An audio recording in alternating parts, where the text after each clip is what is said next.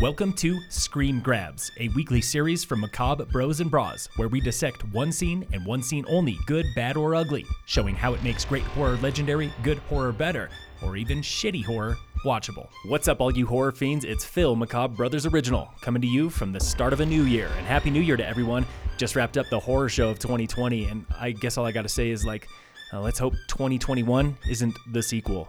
Bigger, louder, and usually worse than the first one. But we took a little bit of a break over the holidays, and now we're back with Scream Grabs, doing weekly posts, bringing you that one truly terrifying, shitty, or hilarious scene from horror movies. And I'm going to kick things off with Dr. Sleep. That's the 2019 sequel to The Shining, one of my absolute favorite movies ever. And to be honest, I was a little nervous about checking out Dr. Sleep just because, again, the sequels are usually bigger, louder, and shittier than the original. Even if it's a good sequel, even if you've got an Aliens type sequel, it's just usually not as good as that original one that got you into the series in the first place. Well, Dr. Sleep, I gotta say, first of all, I recommend this film, but I'm going to be talking about one of the most difficult scenes that I've watched in a long time, and this is the scene that I'm going to dub Baseball Boy Dies. And it starts with the Winnebago Gypsy Soul Suckers.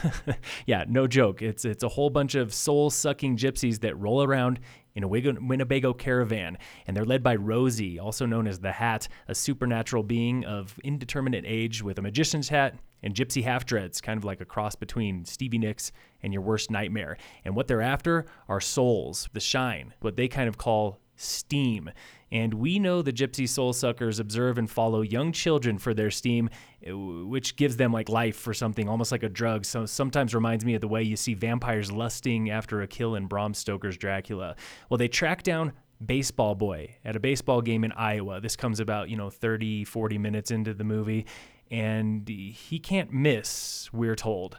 It's like he can read the pitcher's mind, so obviously he's got a little bit of shine to him. And the Gypsy Soul Suckers kidnap Baseball Boy, and if there is one thing Stephen King does well, it's use endless variations of parental fear to draw scenes out of real tactile horror. The gypsies kidnap this little leaguer, for fuck's sake. It's the same sort of thing that he does in It with the Losers Club, and Pet Sematary with the little boy, Bag of Bones, and of course, The Shining, again, putting Danny in trouble. Once they kidnap him and enact their evil plot... Number 19. Kid, you were good. It's hard to watch.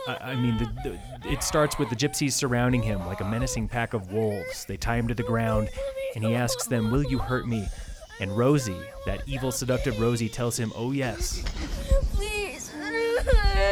As she stabs him in the stomach to make sure that he dies slowly so that his soul, his steam, his shine seeps out slowly. Are you gonna hurt me? Yeah.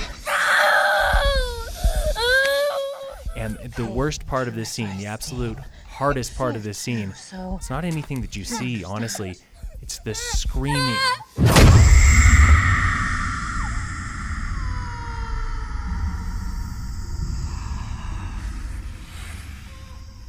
The screaming, Jesus Christ. The baseball boy just pleads and pleads and pleads and screams, saying, "I won't tell anyone, I won't tell anyone."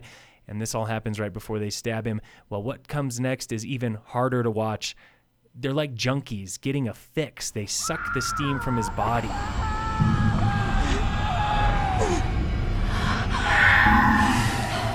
And when he finally dies, what does Rosie say? She says, "I was hoping for 5 more minutes."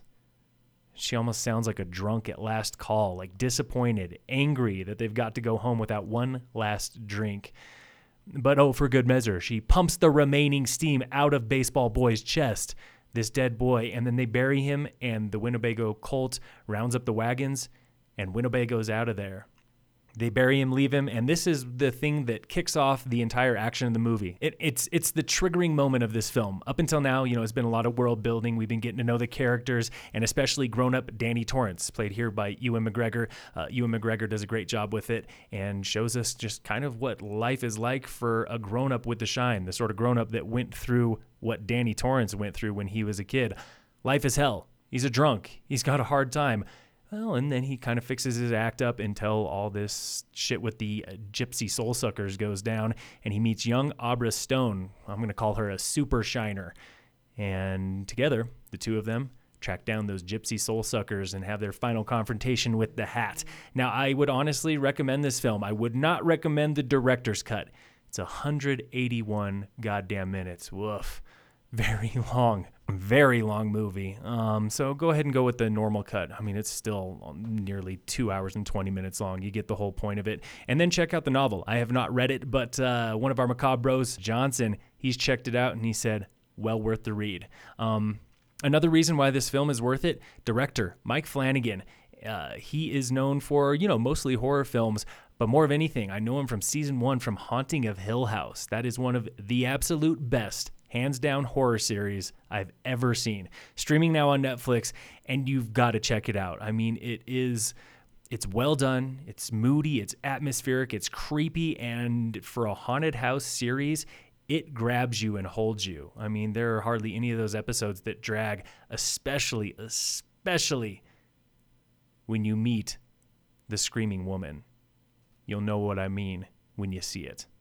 And that is my favorite scene from Doctor Sleep. A tough one to watch, but well worth it, and it kicks off a pretty damn good movie. And we're excited, getting back at it every single week, bringing you screen grabs right here with the Macabre Bros. Keep it tuned right here, and keep it fiendish, Macabre fam.